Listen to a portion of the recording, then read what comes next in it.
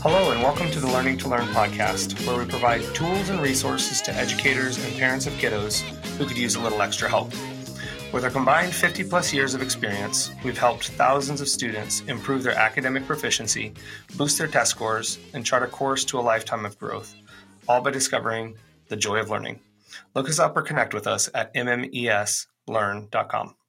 I'm your host, Nehemiah White, and today we have with us again the founder of Mrs. Myers Education Services, Tammy Myers. Tammy, thanks again for joining us today. Thank you, Nehemiah. I appreciate you having me. Well, today we're going to learn a little bit about you. Me? You. Yes, you. This is a surprise. Over the last couple of weeks, or I guess the last couple of podcasts, we've talked about some of the broader context surrounding intervention around our education system and some of the concerns there, some of what's being done right, some of this, what can be changed. Today, we'd like to hear a little bit about how a speech pathologist changed early education. I'm hoping to go back. I think just for our listeners, we have an episode that we shot a couple months ago that we have posted on YouTube. We'll drop the link for it in the podcast. That really, you go back to when you were a girl, right? Right. When you were in high school, and there were some factors that I guess sparked some interest in the speech pathology world. Our listeners can go to that video and get really a broader history of where you came from.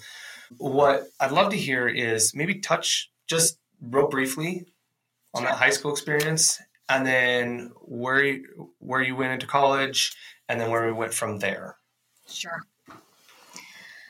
Oh, boy. Okay. Briefly, I became interested in speech pathology because I was in drama in high school, and our drama teacher was casting us for a play. And I think I said it was Annie Oakley in the last podcast, but it wasn't Annie Oakley. It was Calamity Jane. So I got those two names mixed up in the previous podcast, but in either way, they both had an accent. And I'm from the South. My drama teacher thought I needed even more of a Southern accent. So she rewrote my script phonetically and taught me to read it. Now, phonics is the coding, sort of like letters. And some do resemble the letters.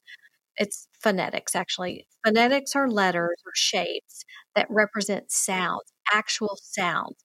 So in our English language, you know how you have a C that can make a hard K sound or an S sound, right? There really isn't a C sound. It's either a hard K or an S. Well, phonetics takes that sound and gives it one exact symbol that represents that sound, not two sounds. So each sound in our language has its own symbol. So she rewrote my script in the secret code of phonetics and taught me to read it, and it changed my accent because she was able to manipulate every little vowel, every little inflection. And I thought it was fascinating. I loved it. I fell in love with that. And I thought, that's the coolest thing. I want to do that. So then I started college, went to college, started out on a speech pathology track. And then, several things happened throughout those years. And I changed majors a few times. And I kept coming back to speech pathology and ended up exactly where I was supposed to be as a speech pathologist. It took me probably an extra year to graduate and then go into graduate school and then do my clinical fellowship a year for my national certification, and then became a speech pathologist.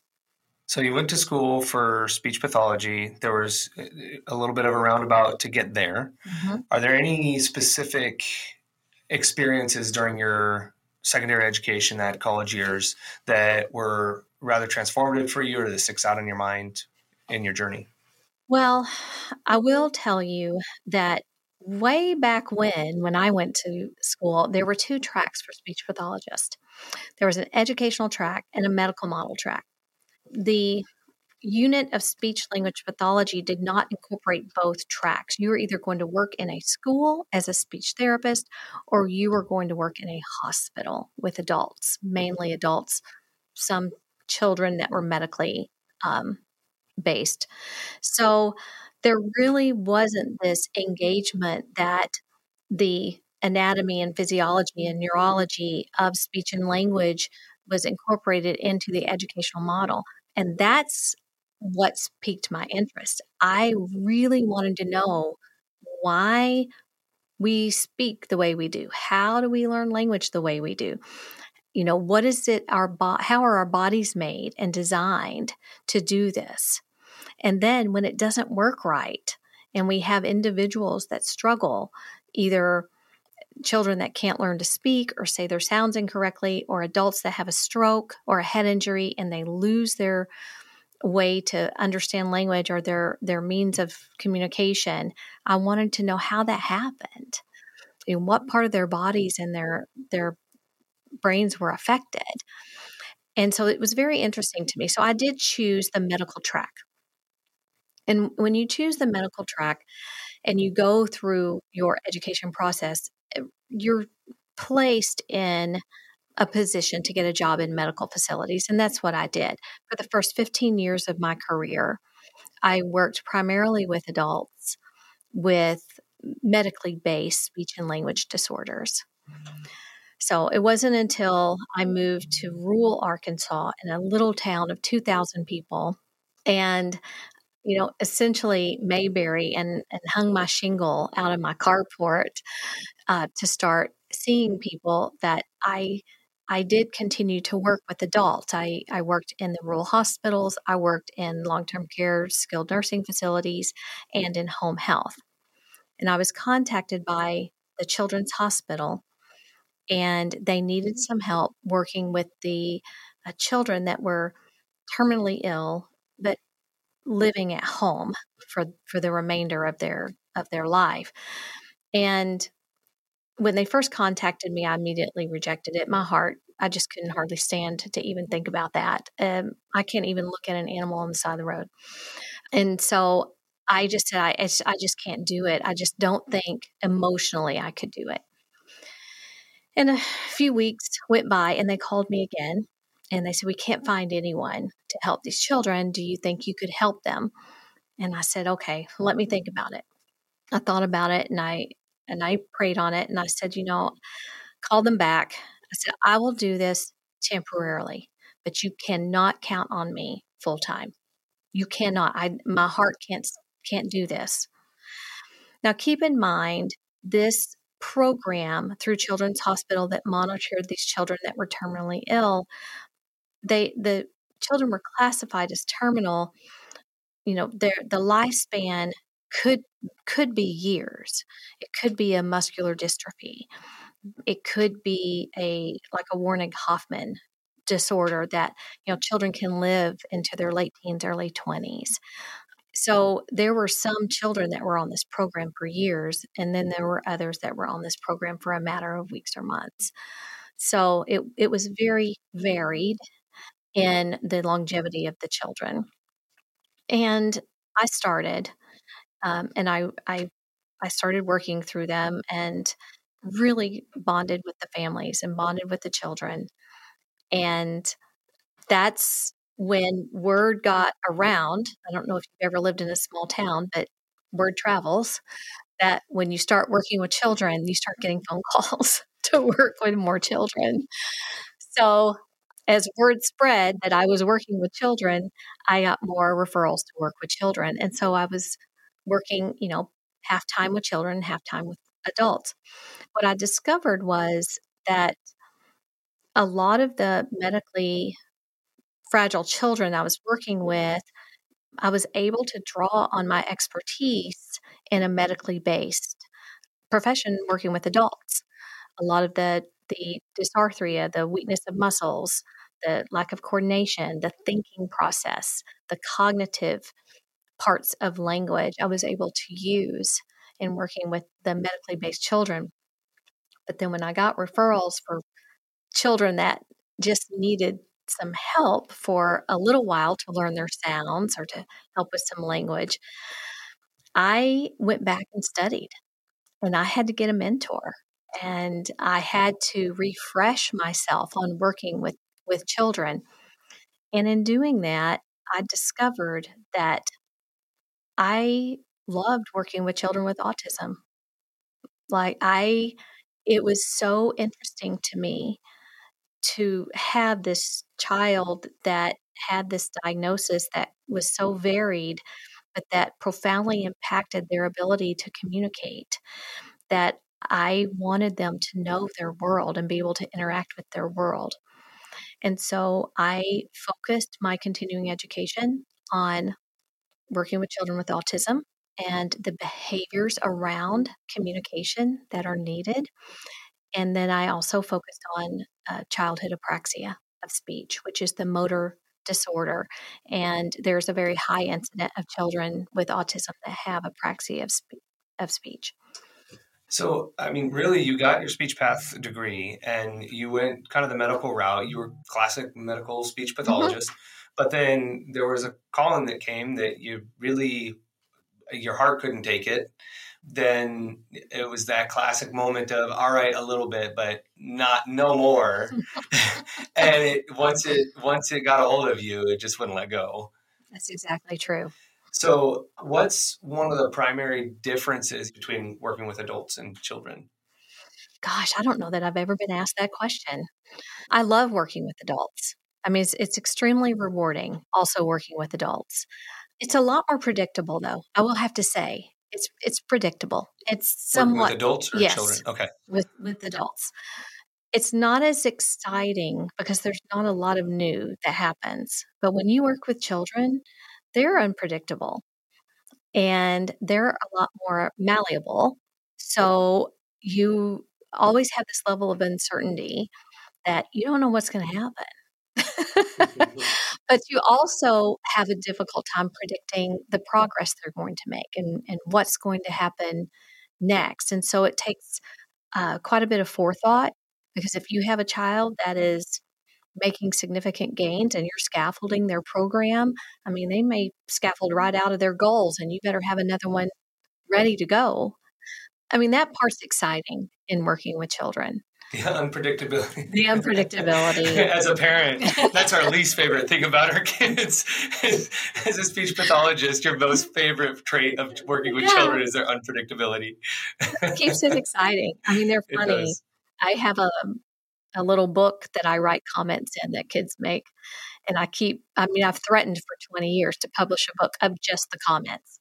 That would be so fun. We'll have to pull some of those out on a future episode. Now, I want to dive into the apraxia a little bit, because it sounds like that was a little bit of a transformative moment for you as well. Mm-hmm. Can you explain in layman's terms the apraxia and what contributes to that? So apraxia of speech is when the brain knows what you want to communicate, the message that it wants to send. And when the brain has that information, it's supposed to send a sequence of chemicals through your neurons that tell your muscles how to move to make those sounds and communicate that message. So it's voluntary muscle movement. Okay. So if I were to say, Nehemiah, put your hand on your head, that's a voluntary movement because I asked you to put your hand on your head. So you'd pick up your hand and you'd put it on your head. Involuntary muscle movements are movements that you don't think about. You didn't get a command. You just don't have to think about it. So if I say something funny, you're going to smile, but I'm not going to have to say, that was funny, Nehemiah, you need to smile. Children with apraxia can smile involuntarily, but if you tell them to smile, they can't smile, or it's a forced smile, or their muscles are asymmetrical, their mouth is crooked in an unnatural way.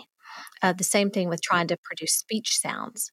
If you tell a child, say mama, and they say or ma ba or ba ba, that can be apraxia.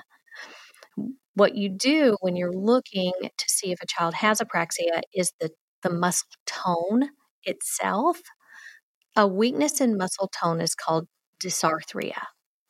And dysarthria can contribute to a lack of coordination of muscle movements too. So the sequencing of muscle movements that helps produce a speech sound. I mean, it gets a lot more complicated. I'm trying to make it simple so that everybody can understand that apraxia is inconsistent muscle movements because the message that's received from the brain is consistently jumbled. There's not a predictability of how the message is going to be sent to the muscles. So just to clarify, you say it's involuntary muscles, which it's the voluntary muscle movements?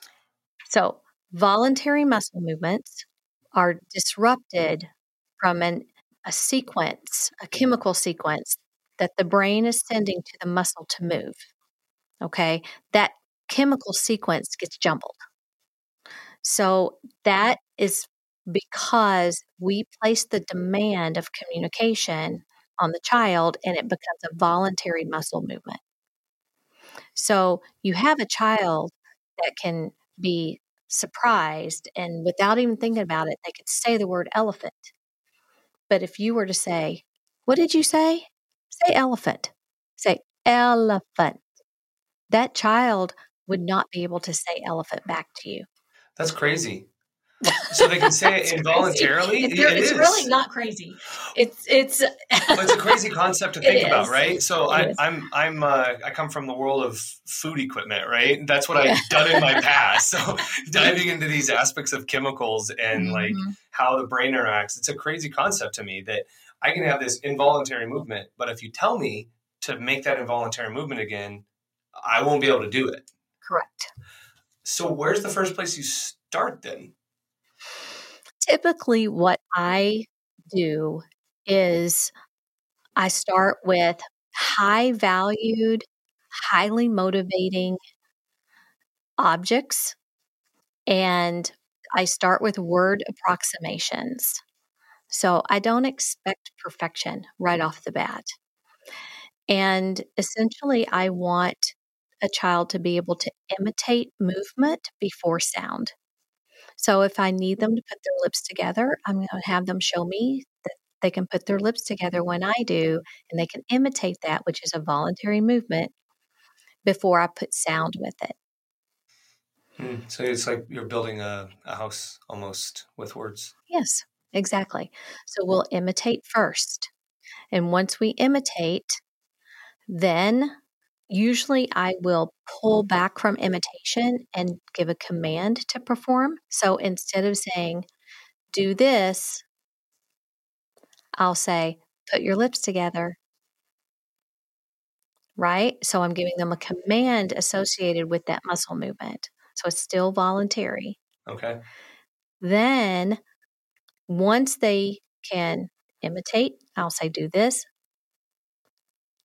Then the next step is put your lips together. And they do that. And they can do that multiple times. Then I will say, do this. So we're going to go back to imitation. And then I'm going to say, and have them do that. And once they can do that, then we'll go to another sound. Wow, that sounds complicated. It sounds like there's a lot of pieces there, and I guess I got a little bit distracted by the geeky side of this this story.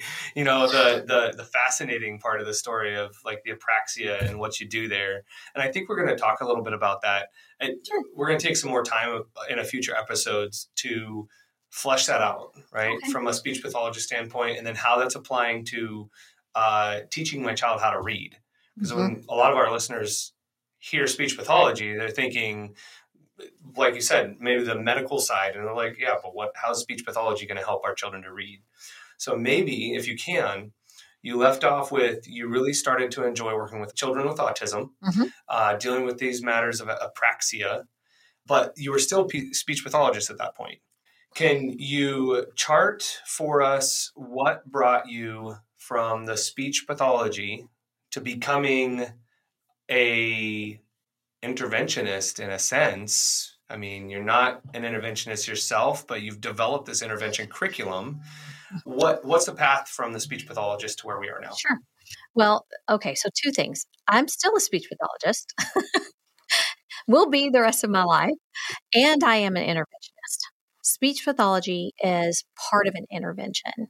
So When you talk about interventionists, you're talking about individuals, professionals that are experts in supporting children that need help, that they're just not on the same level as their peers. And they provide that support, or they provide that intervention. So what happened as I started working with children with autism, I started learning about applied behavioral analysis, about the psychology behind learning, the the process of teaching children how to learn, and using a multimodality approach for that. And it's interesting to me that most of our education in the United States is heavily weighted on one modality. And it's and that's not just in our education system, it's also in our therapy provides, our interventions, heavily weighted in one modality. And what's that one modality? the auditory modality. Okay. Right? So, you you're taught to listen. You're taught to listen. And listening is an excellent modality. Don't get me wrong. We all take advantage of it, right? And we could probably all do with improvement in that area, right? So we have the visual modality, the tactile modality, the proprioceptive modalities, where we fit in space in our world. And we talked about a little bit about this last time, that initially we come into this world learning about our world through experiences. And those experiences come through all modalities, not just the auditory modality. So I don't, over the course of time and education, all of our learning has been geared toward that auditory modality. I don't know if it's easier, if it's less expensive. You don't have to have so many tools. But the fact that as I'm learning to work with these children with autism, and I'm learning about the psychology of learning, the science of learning, the neuroanatomy of learning, memory, retention, how cognition affects learning, as well as language affects learning, the environment affects your learning, all of those things integrated, I was finding out that as I'm physically working with children, trying to help and support their growth and communication, I'm discovering that if I use a multimodality approach, so not only am I using the auditory approach, I'm using a visual stimulus approach, I'm using a kinesthetic approach, I'm using a proprioceptive approach, I'm in a way that cycles learning through highly motivating activities that are enjoyable. The children I'm working with are learning, and they're not just learning on pace, they're learning quickly, and they're learning to read. So what brought you to that point? So you started looking into the multimodalities of how we teach children. Mm-hmm. So you were a speech pathologist. You opened a reading room at some point. Mm-hmm. And is that what started your journey toward the Mrs. Myers Education Services? Yes. I think next episode, I'd really love to hear that turning point from what really wasn't a turning point, when you put on another tool, if you will, and started adding another resource to your community. Because the whole journey to speech pathology for you was, there was a lot there that we didn't even touch on. And even the whole experience of starting to work with children, you and I have talked about that a little bit in the past. And I think our listeners could benefit from that a little bit as well. So I think in the next episode, let's dive into where you came from to start the reading room, and then what the journey has been since then. Because It's been about a 10-year journey? It has been. Let's see, we opened our doors in January of 2012. Okay, so just a little over just over 10 years, just over a decade. And here we are now in discussing matters of intervention in our nation's schools, not just how we learn how to speak within the medical system. Right. Right? That's true. So, Tammy, really appreciate you starting us off on that journey. from what got you into the speech pathology, some of the cool stuff that you learned about chemicals and how they work with our involuntary and voluntary muscle movements. I'm teeming with questions. So it was just all I could do to like not ask all these questions and interrupt your story. For our listeners, really appreciate you joining us today. If you have questions, feel free to reach out to us at mmeslearn.com. If you just are curious about some of Tammy's story, or if you have some specific questions around some of the details that Tammy discussed today, feel free to reach out to us. But in the meantime, we look forward to being with you next time. Thank you for joining us on the Learning to Learn podcast.